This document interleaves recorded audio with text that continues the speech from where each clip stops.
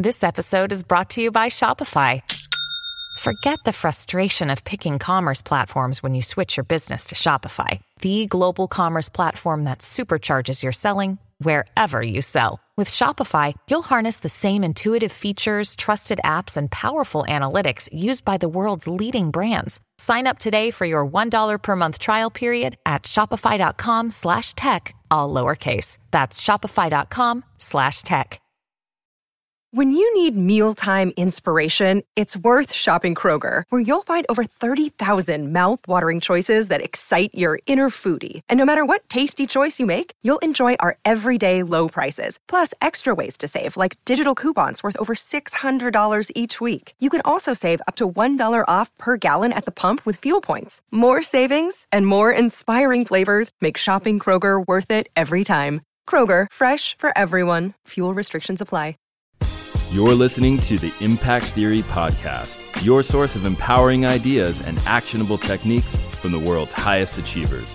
Join host Tom Bilyeu, serial entrepreneur and co-founder of the billion-dollar brand Quest Nutrition, on a journey to unlock your potential and realize your vision of success. Welcome to Impact Theory.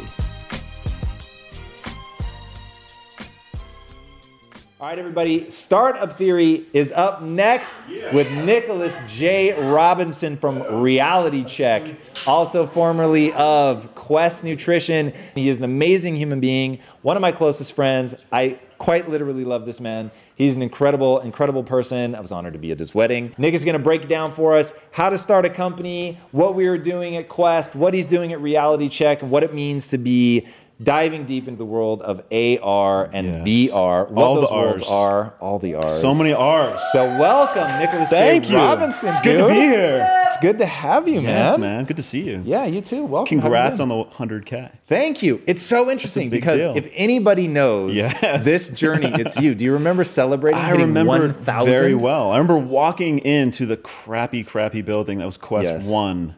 Quest version 1.0. What 8x10 piece of paper that probably Lisa wrote. Said like congratulations. Almost certainly. Yeah, that was cool. We were all so amped. We wanted to make sure that we got there before you that day because this guy took us from nothing to 1,000 likes First on 1,000, Facebook. man. Dude, the first 1,000 are the hardest Yeah, they're in tough. no uncertain terms. They're tough. I remember being so excited. 1,000 seemed like so many people. And this was really amped up. 2010, 11? No, 10. Yeah. Oh, did you start? You may have started 2011. right, Yeah, right it was as like we January clicked over. 2011. Correct. So it was kind of like, it was different back then on Facebook. very different. Very, Had to very grind those fans. And now look at us. It's crazy, man. It is crazy. So tell us a little bit about Reality Check. Give people context actually Sure. on you, Yeah. how you got into marketing, Yeah. and how you ended up coming to Quest. Right. Because that's pretty fun. Yeah, so Quest is always, when speaking about what we're doing now, people are always like, wait, the protein bars? What were you doing there? I love that. And I mean, eventually it all sort of clicks together. So my focus in life has always been, how do you merge technology, community, and storytelling? So that started as a kid editing films in high school, brought me to film school at Syracuse, and then eventually working for Michael Eisner. After he left Disney, he started a new media company.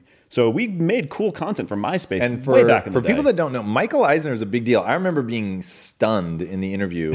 So Michael Eisner was one of the guys really responsible for blowing Disney up. Yeah. The CEO of that for many, many years, and then starts He this new departs, company. has a very nice golden parachute, and decides, let's go do this new thing on the internet.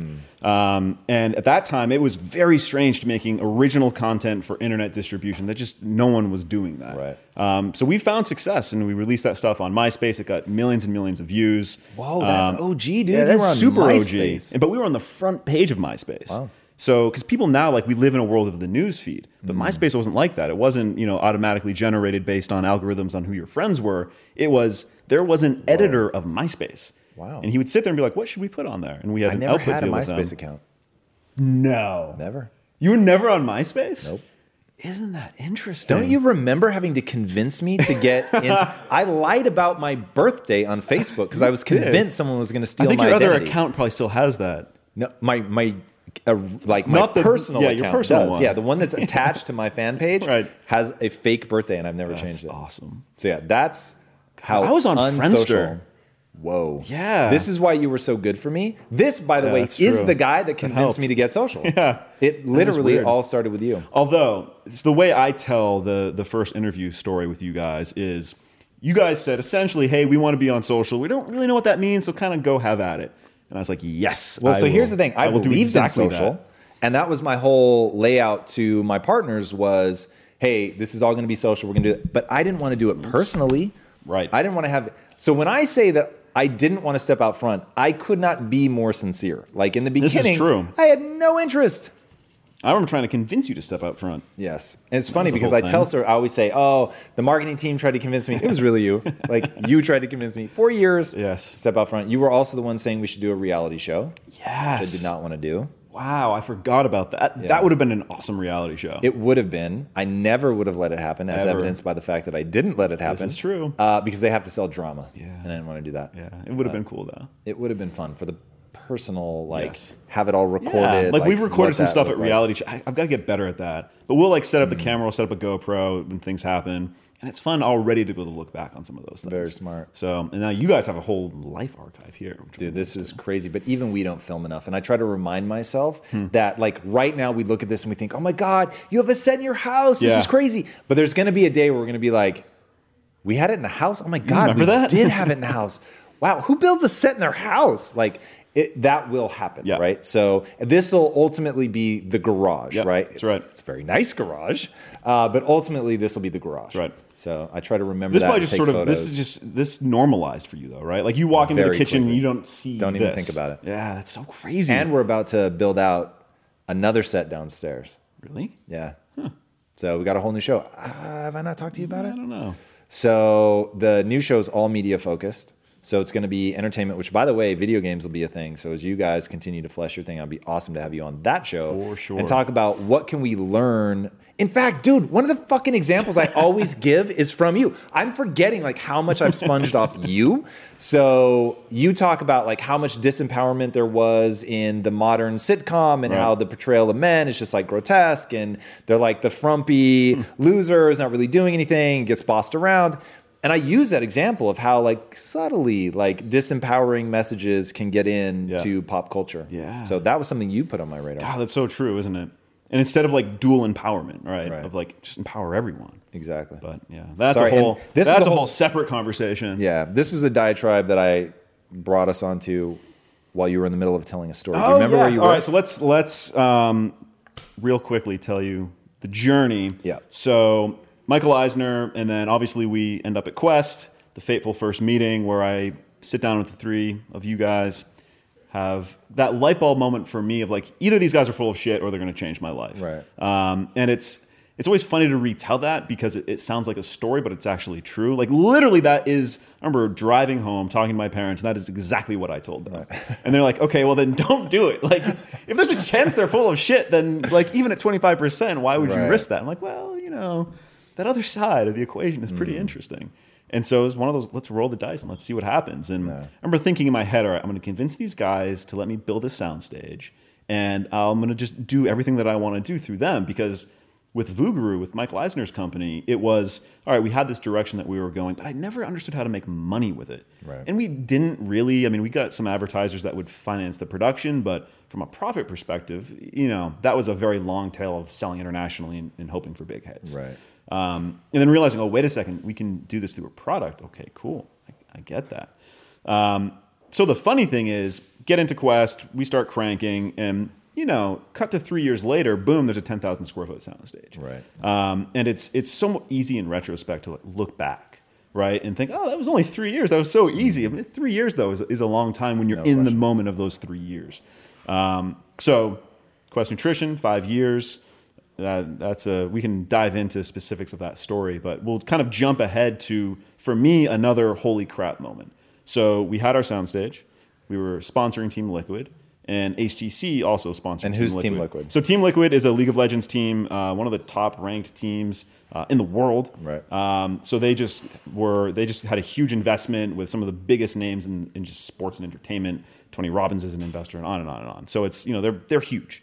So Who does Tony Robbins invest in? he's part of the Axiomatic syndicate that invested in Team Liquid. Whoa. Yeah, they've got like Peter Gruber and tons of people. Jesus. It's crazy. It was big. Wow. So we're sponsoring them. We as in Quest. Right. And we are the first non-endemic sponsor of a esports team. So meaning we weren't keyboards or mice or a video game or something like that. We were a protein bar. Super weird. And that was sort of like our shtick. You know, we would do really weird things at Quest. And they worked. So we're sponsoring Team Liquid and HTC, the makers of phones and now, of course, the virtual reality headset. They are also a sponsor of Team Liquid. And they're spinning up marketing operations for the release of their VR headset. So it wasn't out yet. And they had one guy, he didn't have an office, and that was their marketing team at the time. And they needed studio space to shoot some content. So, of course, it's like, absolutely, like, come here, do whatever you want. Now, of course, at that time, and this was 2015, 2016, I did that first phone call. I'm super enthusiastic. I'm like, hey, Lisa, we've got some guys that want to shoot some stuff at our studio. And then it just, it magically happened, which I always loved. That's that. Lisa. I was always magic. a pretty big fan of that. Yes. Snap the fingers, and Lisa just kind of took care of it.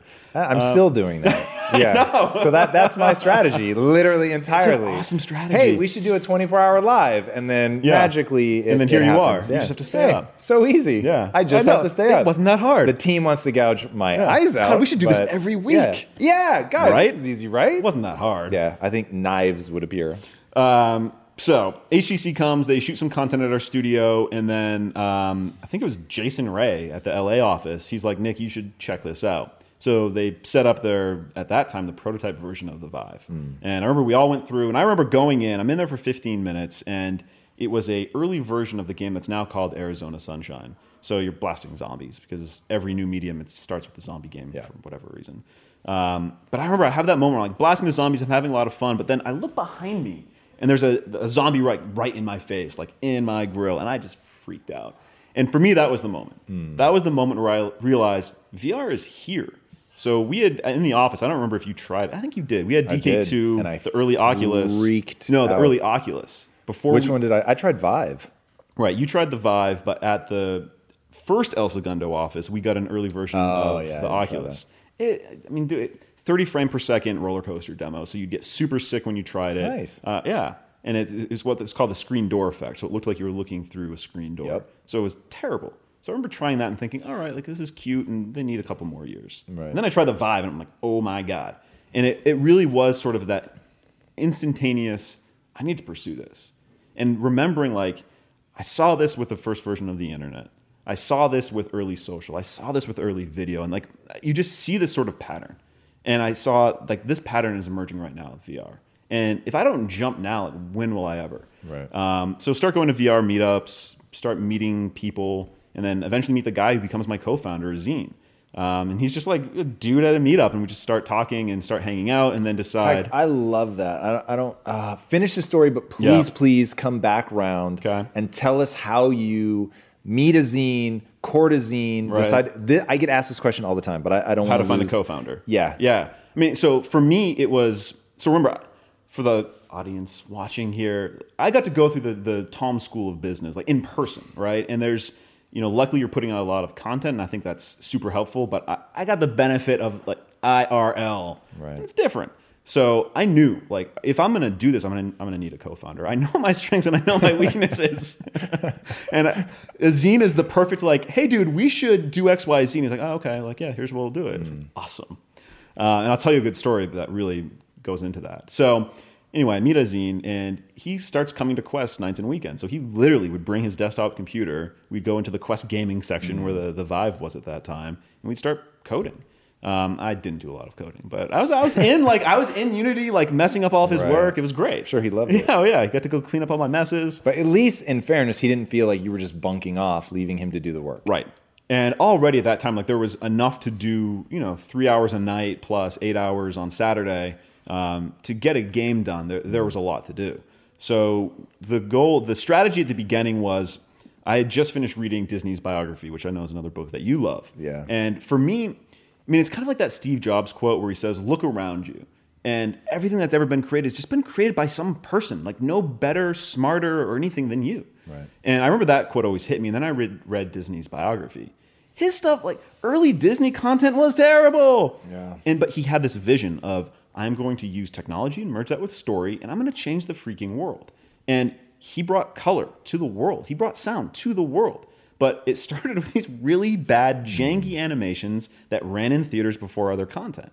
And his whole shtick was volume. Like, we're just going to keep going. We're going to keep putting out content. So I said, all right, Azine, in the next 12 months, we're going to put out 10 games. And hell or high water, we're just going to learn something. So we put out the first one, which was Thirst. That was, August of 2016.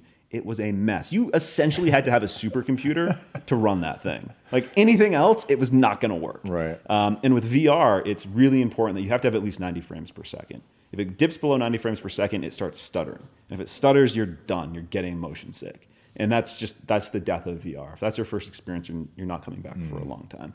So we had the best motion sickness inducing game on Steam. And nailed it. And we totally nailed that.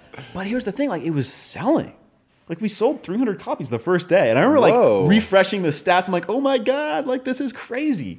So we did that, and then we went right to work on the next game, which was essentially a riff on Tetris. Which, by the way, I didn't realize this until recently. Tetris is the #1 game of all time. It's 500 million units sold. It's 1984. Crazy. And there's some important lessons about Tetris that we can talk about. So anyway, we do a reimagining of Tetris in a synthwave world, which... It actually looked great. It Visually, it's beautiful. looked really cool, and the soundtrack was awesome. And the game was impossible. It was impossible to play this game. Because what the original inspiration was, we were hauling boxes for something. I was like, dude, we should make a Tetris game. Let's do it. Hey! And go. Right. And you would think in VR, like, you pick up the blocks and you can move them around. And that 2 pivot points in 6 degrees of freedom is incredibly difficult. So we moved it to the controller. But if you think about a D-pad, you've got 4 degrees of movement, right? Up, down, left, right. In VR, it's 6 degrees. So now you have to introduce like an extra 2 control mechanism on the other hand. It was impossible to play. Except for, we were at GDC, the Game Developer Conference, and the #3 world champion of Tetris comes up to us. He's like, guys, I love your game. That's I've played it amazing. for hours. I'm like, you're the only one who's ever played it. Wow. So 2 experimental games. At the same time, we throw the hackathon. So it was the Mind and Body VR hackathon. So Quest Nutrition and HTC sponsored that, and we brought 50 people in, 50 developers who created VR experiences for the first time. For one, I thought it was like a cool look for Quest, but obviously selfishly I'm thinking, well, this is an awesome event to be doing. But really, it comes back to the choosing your co-founder question. So this is towards the end of the summer. We'd done 2 games. It's starting to get, the relationship is starting to get serious. Right. But I realized like I need to introduce not conflict, but like some sort of pressure cooker. Because I know him, but I don't know him that well, right? This isn't my friend since high school. So, all right, let's do a hackathon. Because the only thing harder than being in a hackathon is throwing a hackathon. Because everything that's going to go wrong is going to go wrong. And sure enough, the day of, the computers haven't shown up. They finally show up the video cards. There's just no video cards in the computers, and you need beefy video cards. You can't just run to Best Buy and buy a video card. You need awesome video cards. Then like half of the headsets don't show up. Another really, really important component of a VR hackathon is the VR headsets. But it's one of those do or die moments. The show is going to go on no matter what. So we just have to figure this out. And you pick up the phone and you start calling people and you just get it done.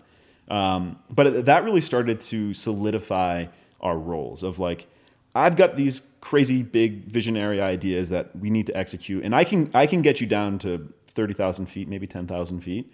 But I need an awesome executor. I need someone who just wants to run with this thing and organize my chaos. And that was a big lesson I learned about myself at Quest is I could go out and spread some pretty big chaos, but you need awesome people who are helping to organize that chaos and execute on it. For sure. And that is Azine to a T, and the hackathon really solidified that. So we do that, and then it's just, all right, all the indicators are there. He's ready to go. He was the CEO of an agency. He had just stepped down from that, took a board seat, and he's ready to go full time. It takes me, another 3 months, 4 months, for better or for worse. So we kind of consider our official full-time start date as January 1. So January 1, 2017. So that's when we move into our office in Santa Monica, so when you think about growth hacking, there's so many different ways to think about that. And I think one of the most important things about growth hacking is you take whatever asset you have, either personally or externally, and you amplify it. So the very act of VR is a growth hack. For instance, the place that we have our office, they had just opened their co-working space. And I knew, like, okay, we can't be out in like the open area because we have to be in VR a lot. We need an office. But we can't really afford $5,000 a month right now for an office. What are we going to do? Well, this place had just opened up, and they wanted cool new companies because, like, there's a few lawyers and then tons of empty offices. So they wanted cool companies to sort of attract people. Right. We practically get the place for free. Wow. And it's incredible. A nice big office, enough for a handful of people.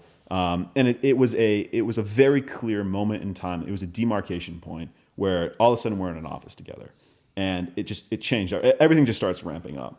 2 weeks after that, So 2 weeks after that, this kid starts emailing us saying, hey, I want to work for you guys. Just let me come and interview. And I ignore him. Then I'm finally like, all right, send me your resume. I read it. And the resume is very unimpressive. It is very, very unimpressive. And it turns out to be who becomes our lead engineer. But the world's most modest kid still. And when the VCs come in, I tell him, Andy, you've got to amplify yourself, man. But so he comes in. There was something about him.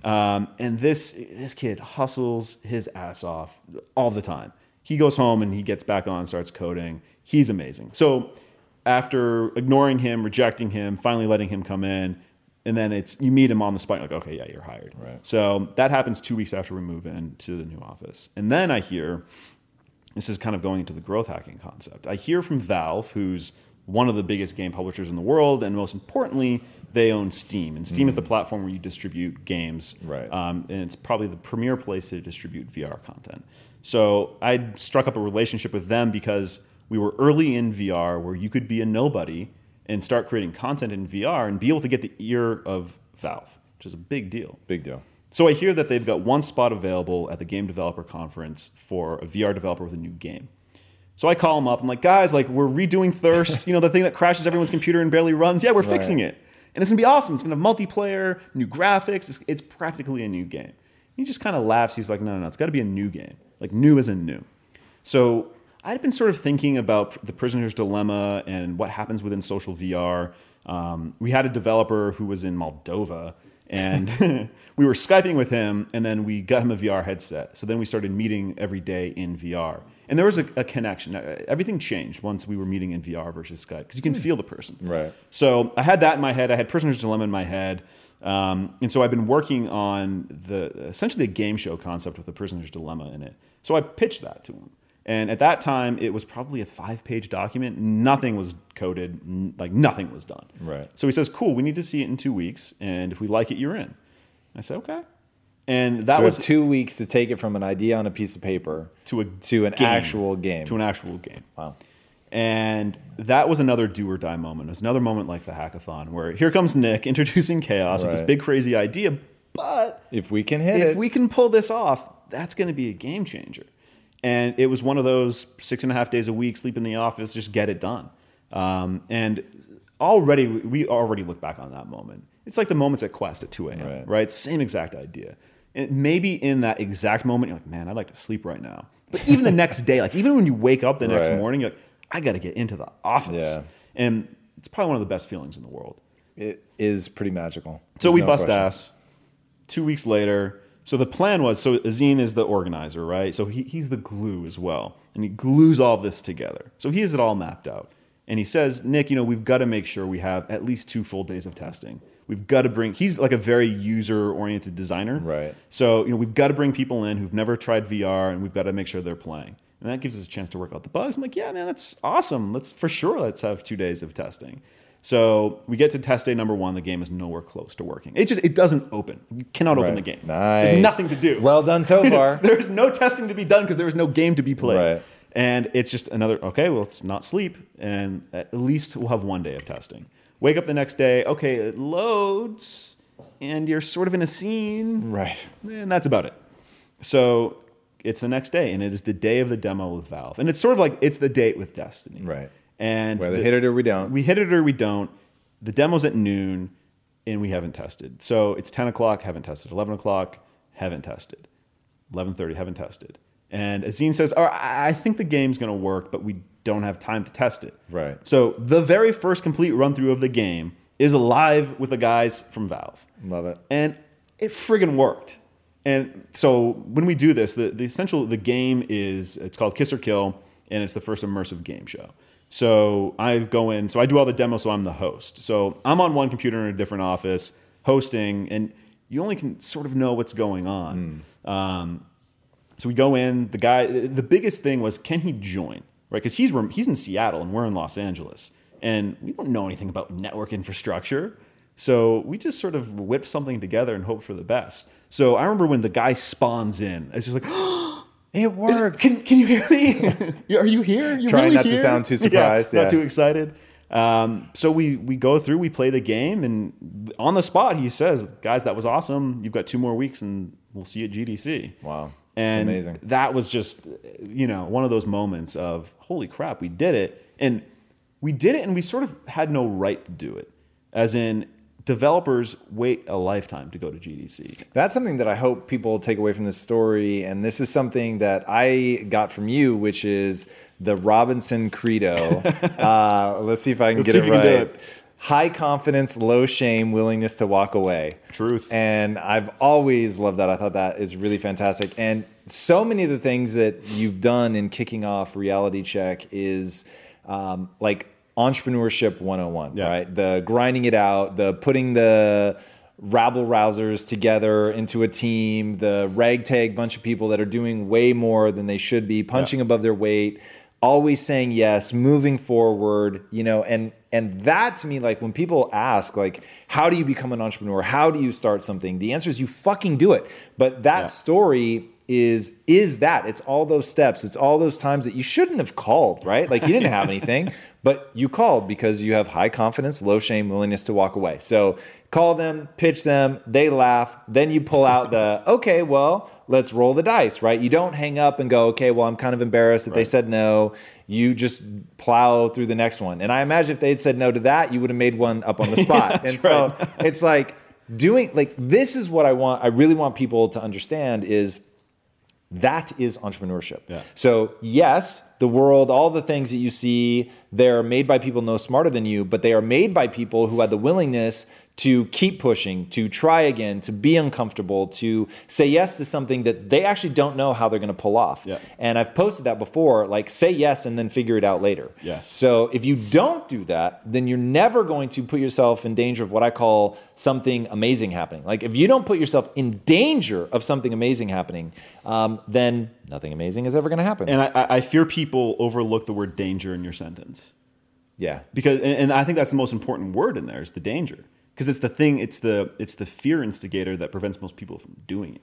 I'll give you another good danger story. Let's hear it. So we get accepted into, and another, like it's so crazy. We get like accepted into all these crazy conferences that we shouldn't be in. Right. Because you're the one that actually calls and pushes when they first says no. Let me just tell you how that happens. So we're at VRLA, which is the biggest VR expo here in Los Angeles.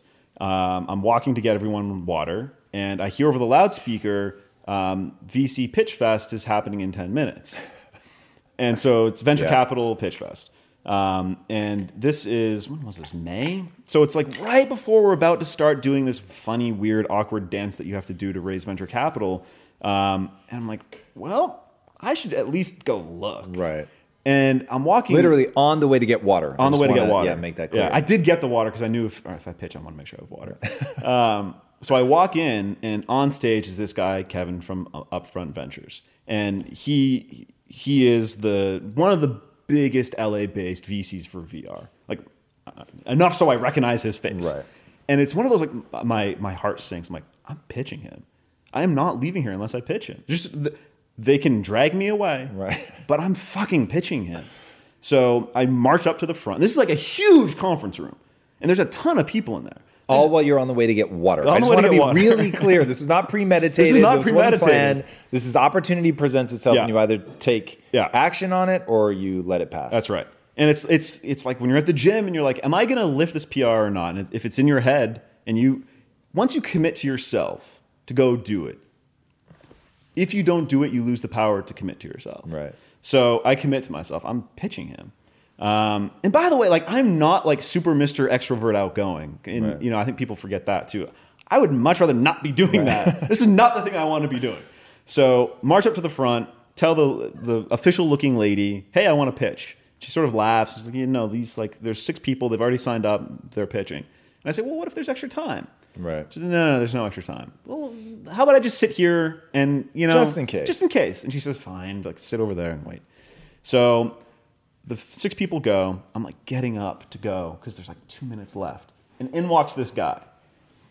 And she looks at me and she says, I'm so sorry. You know, he'd actually pre-registered and I think they had to pay to pitch or something. So he's got to go. If there's time, you can go. So he goes up and does his pitch. And we're now over time from his pitch. I don't even look at her. I stand up and I walk to the microphone. And I say, I can do this in 30 seconds. And I do a 30-second pitch and get it done. And it was designed for Kevin. And it went awesome. And it's gone on to be multiple meetings with Upfront. And, you know, they're on sort of the list. Wow. And it was one of those. So the whole VC process is this crazy thing. And you've got these epic spreadsheets of all the people that you're talking to, who they know, who knows them. And like, all right, how can you get to this person? And it was one of them, like I just had no way to get to him. Right. Because you're never supposed to. Before we get to that story, we've got a fan question here. If I lose focus, does that mean I lack determination? This is from RJ98. So Nicholas J. Does it mean that he lacks? Focus. Yeah. Gosh, I would say no. God, what is focus? Focus is a funny thing. So Azine and I have arguments all the time about focus. Because Azine likes to be hyper-focused on one thing.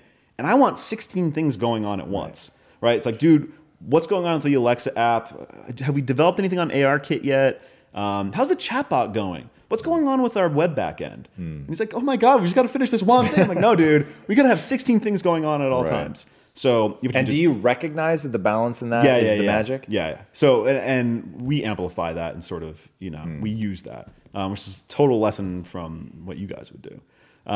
So if you lose, get your focus back. I don't know. Everyone, there's not the dark side of everything, but especially when you're trying to start something new, there are days I do not want to get out of bed. For sure. There's days like, I just don't want to do anything. This sucks. Like, we got 5 rejection emails in one day. Like, I can't face this again. Right. You just get up and you go do it. I think you just fake it, right? You fake the motions of focus, even when you're not feeling focused. And I don't know, for me, I definitely ebb and flow. There's days where it's just a million things get done. There's days where not as much gets done, but it's in aggregate. You look back and, you know, we do quarterly and monthly reviews and you look back, you're like, whoa, we did a lot in the last month. So day to day, maybe you've got a focus problem, but if you can sustain something for a long period of time. You guys know I have a very strict diet that I stick to, except for very special occasions. And I do that so that I can bring my best every day to what I'm doing. And a big part of that strict diet is high quality animal protein and my go-to source of trustworthy meats and seafoods with no added hormones or antibiotics ever is ButcherBox. ButcherBox is a premium meat subscription service that delivers 100% grass-fed beef, free-range organic chicken, pork raised crate-free, and wild-caught seafood, all directly to your door. I cannot recommend ButcherBox enough. When you eat ButcherBox, you are giving your body the best possible building blocks to work with so you can reach your full potential. You've got to take care of yourself at a cellular level if you want to hit your peak consistently. So ButcherBox is the key. Sign up at butcherbox.com/impact and get our special deal. ButcherBox is offering our listeners a free for a year offer plus an additional $20 off. And that means you can choose salmon, chicken breast, or steak tips free in every order for a year. Sign up today at butcherbox.com/impact and use code IMPACT to choose your free for a year offer, plus get $20 off your first order. This show is sponsored by BetterHelp. You will never be able to reach your full potential if you are riddled with stress and have a lot weighing on your mind. I can tell you from my own experiences with stress and negative thought loops, you have to find a way to work through whatever it is that's weighing on you if you're going to have any hope of achieving your goals. Therapy can be an option for working through things, and for an online therapy option that is super convenient and flexible, be sure to check out BetterHelp. With BetterHelp, everything is 100% online, and getting started is quick and easy. A brief questionnaire matches you with a licensed therapist, and you can switch therapists at any time for no extra charge. Get things off your chest, process through things with BetterHelp. Visit betterhelp.com/impact theory today to get 10% off your first month. That's BetterHelp, HELP.com/impact theory. In today's highly unpredictable and rapidly changing world, the smartest move you can make from a financial standpoint is to actually understand how money works and how markets move. Because if you want to have any chance of investing your money wisely and growing your financial portfolio, you have to make a profit. And the only way that you're going to do that is either by setting and forgetting or actually understanding what's going on at a macro level. So whether you're a seasoned investor or someone looking for extra guidance, today's sponsor, Yahoo Finance, has got you covered with all the tools, data, and news that you need in one place to grow your knowledge base around what is happening in the world of finance and to make sure that you have the right goals and you're executing well. Yahoo Finance makes it easy to consolidate your accounts so you can effectively and efficiently manage your entire portfolio.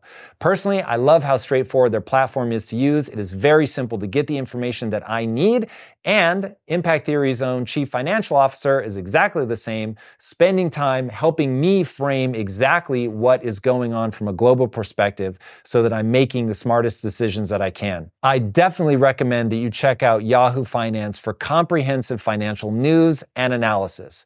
Visit the incredible brand that so many great investors use at yahoofinance.com. It's the #1 financial destination, yahoofinance.com. Once again, guys, head there now, yahoofinance.com. What I find interesting here, and RJ, I'll speak this right to you, it really is you're asking a question that contains in it self-judgment. And so are you lacking determination? No, because that is like a permanent thing. Are you displaying a lack of determination in that moment? Yes. So bring yourself back around. Don't sign a label that is going to make you think that you are a certain way. I don't have determination.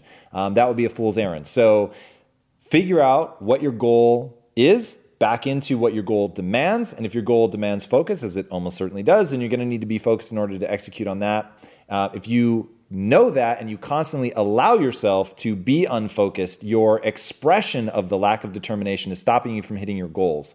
But failing doesn't make you a failure. Displaying a lack of determination doesn't mean you're undetermined or that you don't have determination. So you just need to bring yourself around every time that you're wandering off, You just got to bring it back around and keep pushing forward. Don't worry about whether you have determination or not, and really don't feel appeased that I'm telling you that it's like not a permanent sentence. The only thing that should appease you is action, focus, getting back on it and going after it. All right.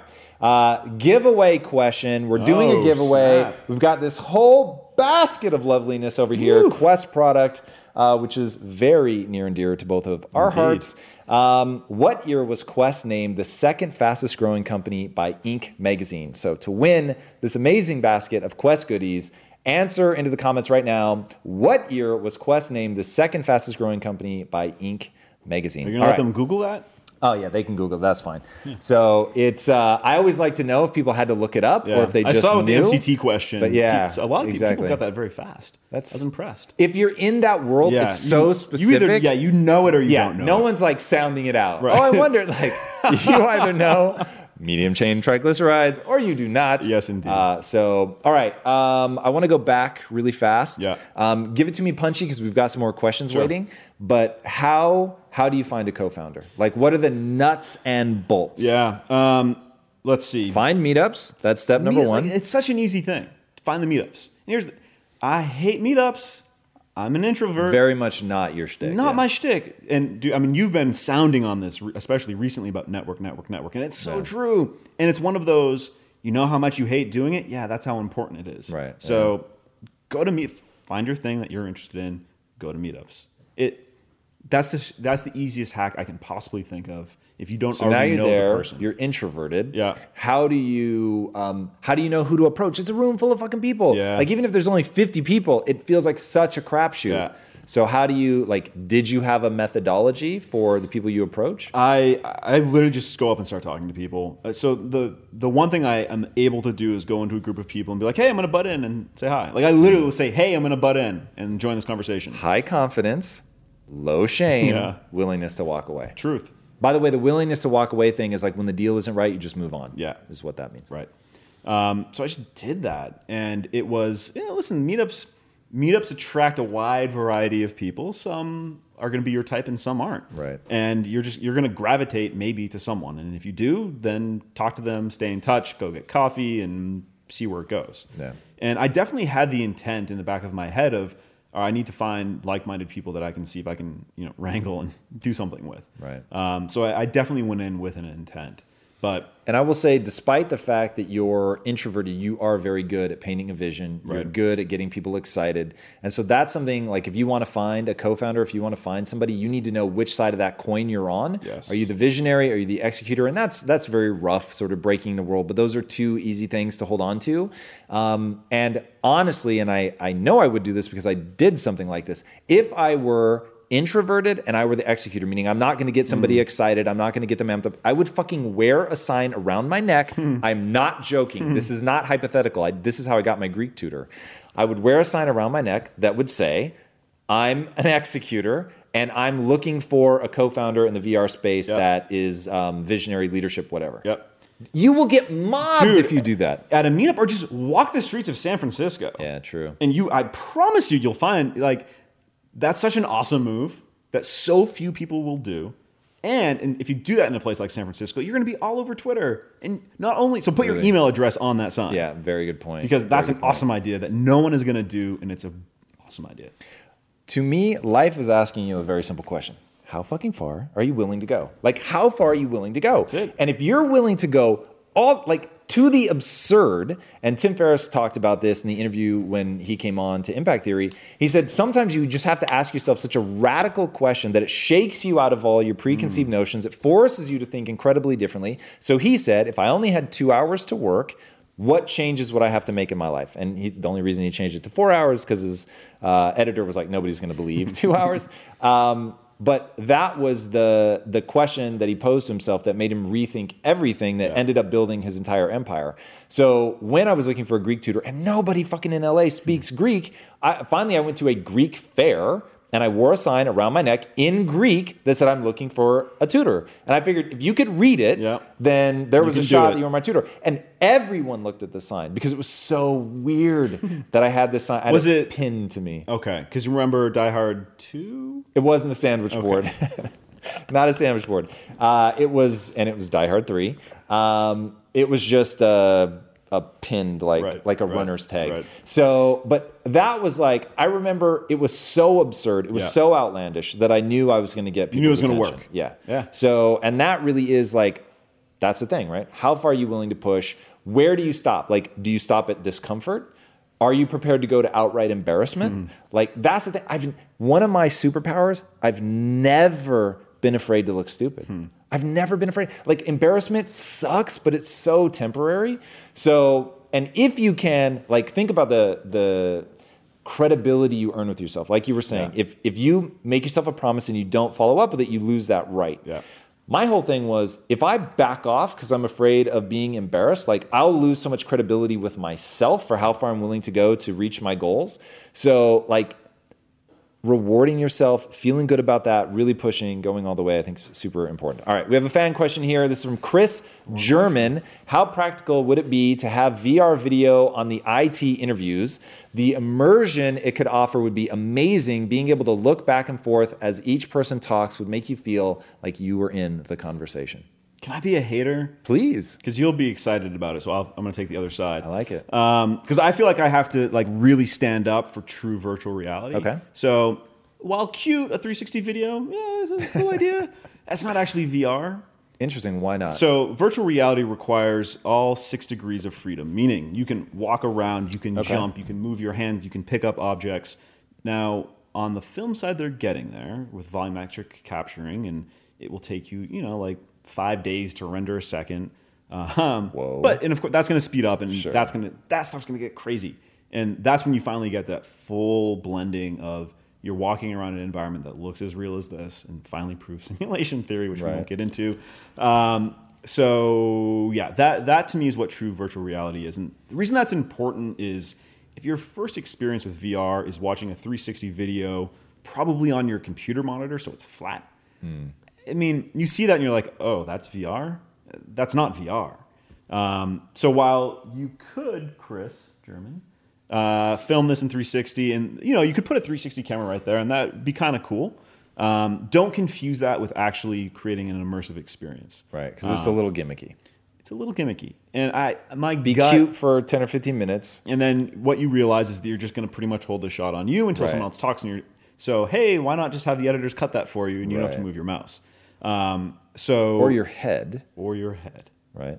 Yes. So I think that's what most people are thinking is, oh my God, it's so cool. I get to It's funny. I decide- automatically assume they're not even putting on a headset for that Really? experience. For VR? So most a thing? people are watching 360 flat. What? Yeah. That's weird. I know. So because I consider so my whole shtick is that we're going to bring a casual immersive entertainment to the mainstream. And in order to do that, you've got to give people that first experience that's really incredible. Otherwise, the people who use Google Cardboard and that's their first VR experience, that's not really VR. So it's important that they get that true first taste. And when you look back historically, people's first true taste of any new technologies is a really important one. Radio, TV, like people forget. People would stand outside like a Macy's and watch the TV through the window because they were so enamored by it. Wow. People would watch test patterns for hours on end. The test pattern. That's weird. That's how crazy it was for them. So you have to give them that experience. You're not getting that crazy experience with a 360 video. So my gut is that 360 video is going to go the way of 3D TV. It's a stepping stone into something far more important. So you guys could throw one of those Ricoh Thetas, put one there. But it'd be a nice marketing hook, a little gimmick Right. for a couple episodes. But That's what it feels like Yeah. to me. It feels a little gimmicky because that's accessible to me, and I don't do it now because it's inconvenient. I have to go to where my computer setup is, Right. and because I'm just used to using a laptop, it's not attached to my main computer. So, and then you have to put the goggles on. It just seemed like I like it, and really cool immersive experiences are amazing, and they're getting better by the day. Yeah.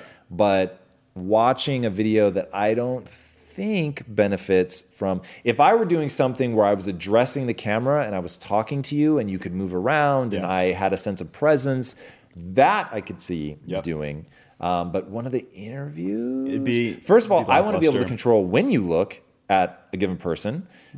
So I don't necessarily want you to have total freedom. I want to be able to control, like, are you seeing my reaction? Are you seeing them talking? Are you But in a medium? Are you let me in a throw wide? one there though. You're going to have to use new techniques to force the gaze. So, and people are experimenting that already of literally like the gaze of an actor's eyes because Right. it's psychology, right? You're gonna use those social cues to motivate. Magicians are gonna like be the kings because they know so much about misdirection, Yes. forcing you to look in a certain place. Tom, Yes, I'm please. telling you, I'm so glad you said that because I keep meaning to talk to you about this. Magic in VR will be so nuts. Like someone's got to That's get on interesting. that. There's some awesome possibilities for magic in VR. Yeah. Oh my God, dude. Especially because you can look wherever you want, so you'd Yes. feel less like it's a camera trick, Yeah. which is always the thing that I just don't understand magic on TV. I just immediately assume it's a Yeah. camera trick. Right. So if you robbed people of that, and it's like, okay, this is a single shot, I can look wherever I want, I can stare at your hands if I want, then it would get really, really interesting. Yes, indeed. But- Chris, oh no, Chris is gone. No, now we've moved on. But if But you good have, question, Chris. I just, I don't want to be the downer for the idea. I love the new ideas, but that Right. one. All right. This one's from Kim Litvak. How do you figure out your why, your one thing? I've realized today during this event that it isn't money. However, I'm not sure what it is or how to figure it out and connect deeply with it. Do you have any new insights? Let's see. What would the insight? The first thing that came to my mind, of course, was the moment when we discovered Simon Sinek. That was like 2011. Start with why. So she buys into it, though. She, She wants to does, know yeah, how how do you you find find it. it? Because So I don't Simon wanna sort of give- presupposes that you know what it is. I know. So there's the two theories of thought, right? Passion is bullshit or passion is everything. Yep. Where do you fall? I don't feel qualified to answer, and I'll tell you why. Interesting. I've sort of, as a kid, I had interests that were computers and film. And those, trying to track back, because I've had these passions for so long, it almost feels unfair for someone who doesn't have that thing. I have this innate curiosity. I have to understand, like, why are these things happening? How do I do it myself? Right? There's just, I see something and questions pop into my head, and I have to find out the answers to them. So it's just there. And I guess other people don't have that thing. And I'm not saying I'm like that with everything. There's plenty of things that, the architecture of this room and stuff like that, I don't think about. But the things that I think about obsessively. I read everything about it. I spend hours and hours and hours and hours researching it. So that fuels the passion, right? So it starts with this little tiny kernel of, I remember as a kid watching a movie, and I would think about the story a little bit. I would think about sort of, how's that happening? But I remember this one moment thinking, how is there text on the screen? How are there letters on the screen scrolling up? How is that happening? I do not understand. And then you dig into that, and then you find answers, and then you find other people who are discovering it, and then you learn about directors, and it just builds on itself. Right? So it's a little tiny question in your mind will eventually explode into a passion. So I guess my answer would be to be curious about stuff, but truly honestly be curious about it. Because when I'm diving into weird topics, esoteric thinkers of the 60s or what's happening in China today, I just want to be learning about it. Right. So I think it's cultivating that. That would be my best advice. All right, so I'm going to jump off from that point. I'm going to give you some really tactical shit to do. So he's absolutely right. I think he totally nailed it, but there is a process that you can go through. So encountering as many things as possible is step number one. So you're looking for what just today has come into my mind as a visual. You're looking for fireflies. Now, ultimately, those fireflies you can turn into a big ass searchlight, but they're going to start as these little like fireflies. So imagine a swarm. In your life, you've encountered things, and they're like these little flickers of light, but you're not yet sure like if you really care about them or if you're just interested in them. So you need to encounter a bunch of shit. So encounter a whole lot of stuff, whatever that's going to be. Go take a dance class, go hike, write a blog post, take a basket weaving class, like whatever that is, however you're going to encounter all these things. Encounter a bunch of stuff. Once you encounter those, you're going to realize which ones of those hold particular interest for you. And when you find something that really like, that one is particularly interesting to me, then you're going to engage with it. By engaging with it, you're going to spend enough time with it that you can really begin to get a sense if this is something that's going from an interest to a fascination. Once you have something that's a fascination, now you want to go down the process of actually getting good. So you're going to gain mastery in that thing. So if your thing is kayaking, you're going to start to get really good. You're going to try to, how do I navigate long distances? How do I go faster? What do I have to do in the gym to build the muscles that I need to do that? Do I want to kayak down rivers? How can I do more and more challenging rivers? I literally have no idea why I'm using kayaking. Of all things that you're picking kayaking. No idea why. But as you're going down that, because not everything has to be business, right? I get it. So as you're going down that, if you really find that this is something that you could develop a passion for, that passion is either going to be developed or you're going to discard it as you have to go through the boring shit to get really good. So if you find that to get really good at kayaking, at building a business, VR, at programming, whatever that thing is, if the concept of it is so exciting that you're willing to fight through the boring stuff, that's the one that you want to go after. And that's going to become the thing, but it's still not going to become the why. So to find the why in all of that, you really have to develop, because this is not a process of archaeology. This is not uncovering. This is developing something. And then you're going to decide that it's your why. From a business perspective, so let's take kayaking, because it's going to be fucking hard to come up with a compelling why. So let's say that you develop kayaking, you realize, man, this is something I really want to do. I want to spend a lot of time. In fact, I want to monetize this. Yeah. So I know Simon Sinek says start with why. I need to have that thing, that passion, that thing that really is going to pull me through the hard times when I'm struggling to make money, I'm struggling to make ends meet. Why am I still going to do this? This is where it becomes critical to connect to something bigger than yourself. So here's what I believe is the meaning of life. The meaning of life is to find out how many skills you can acquire that have utility, then put that utility to the test in service of something bigger than yourself. So I wanted to create food that people could choose based on taste, and it happened to be good for them. But that's not a why. That's a what. The why is because I want to end metabolic disease, to literally help people live their best life. Said another way, I want to get to the body, to get to the mind, to help get them out of the matrix. So that was the thing that was driving me, and that was something I could be passionate about. I could think about my family and the people that I love that struggled with food. And so that was the thing that pulled me through all the boredom, all the hard times, was thinking about all the people that I could touch, that by getting them in a virtuous cycle with their body, you could help them develop a very positive mind-body connection. I won't derail us on all that, but ultimately trying to get to the mind through the body. So putting that, I'm going to end metabolic disease at the center, that's how you decide and develop on your why, okay? So even though I tie it back to my family, I didn't have some burning desire to help people with their weight, or some burning desire to get people to even to get people out of the matrix when I was young, right? There were like these little seeds. My uncle struggling profoundly with obesity and ultimately dying of complications from that. My mom and my sister struggling profoundly and not wanting to lose them to complications of that. So over time, you really start thinking about what are things that I can connect to, and you find that thing that you can connect with a little bit, and then you, through that process of deciding this is going to be my thing and really finding a way to connect with it emotionally. All right. Stop there. We have another question. Jeremy Thompson, when considering a service-based startup in the healthy nutrition sector, how can you start, and how would you scale versus a product that you can slowly grow? Hard to slow grow a direct-to-consumer food business. Thoughts? Well, first I'll knock out the lie. It's not hard to slow grow a direct-to-consumer food business. In fact, that may be the best way to grow a direct-to-consumer business. And one of the things that became very hard to manage was the rapid growth of Quest. So once we knock that lie out, what's your take on this? Yeah, God, these are fun questions. I get those questions sometimes from people too. This seems like the path for starting a food company now seems, this is a terrible thing to say. It's like, it seems pretty easy. And there were some trailblazers. Yeah.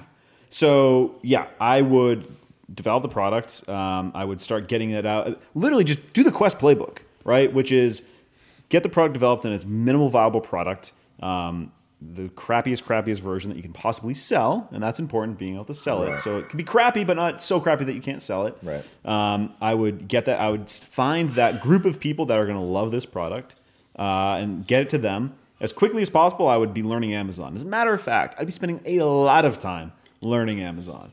I would eating the retail world, spending more time on Amazon than on my own direct-to-consumer site at this point, because it's inevitable. So I would be finding the people that want my product, and I'd be learning Amazon like a ninja and scale. So, wow, a lot was hidden in that last word, scale. Oh, and by the way, scale. Just scale. Yeah, that's it, bro. Yeah, come on now. Yeah. I wish by the way, I wish we could talk to these people, because actually I want to know a little. I need a few pieces of detail, and I could give a really awesome response. Yeah, I totally hear that. But all right, right now, I think you nailed it. There's not a lot more to go into there. Show prize announce giveaway winner is, that was so awkward. Giveaway winner. Giveaway winner. How awkward can you put the emphasis? Okay. It's time to announce the winner. The giveaway winner is Tiffany Decker. Yeah. Tiffany, forgive me for that very awkward phrasing. Tiffany Decker in the house. 2014 was the correct answer. That was when Quest was named as the second fastest growing company in North America. Actually, in America. I think they're just America. I don't think it's North. I can't remember for sure. It is North America. There we go. So many times. Perfect. Congratulations, Tiffany. What was the guy's name in Blade Runner? Wasn't it Decker? Yeah, Deckard. Yeah, I see. I forget his first name though. Don't know. Okay, so there it is. And do we have any more questions? Are we already wrapping? Yep. Do we have to wrap? Wow.